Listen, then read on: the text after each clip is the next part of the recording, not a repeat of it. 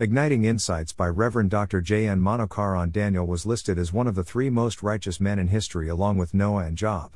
Interestingly, Daniel was alive when Ezekiel wrote that message.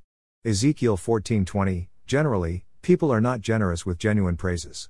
On the other hand, some exaggerate and flatter people.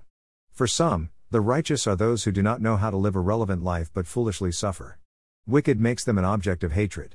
When a person is respected, regarded, and recognized as a true man of God, it could be a great achievement. Daniel could be regarded as one such. Courageous, being a slave under an intimidating superpower emperor is a horrifying experience. Daniel was found to be a brilliant young man and was recruited to be serving the kingdom. The special superior status instead of being a slave was good for Daniel. However, he was neither sucked into the system nor influenced by their culture.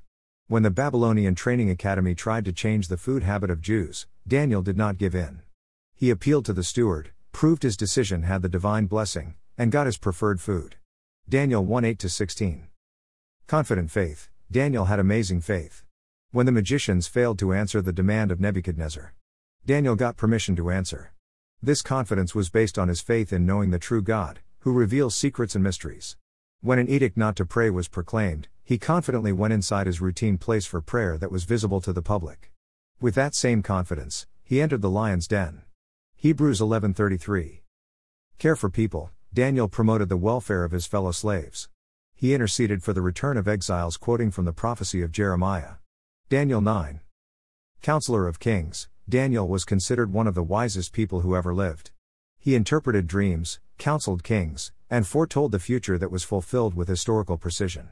Daniel served as the chief executive under at least 4 powerful emperors: Nebuchadnezzar, Belshazzar, Darius, and Cyrus. Am I like Daniel, a righteous, bold, saint, and faithful witness?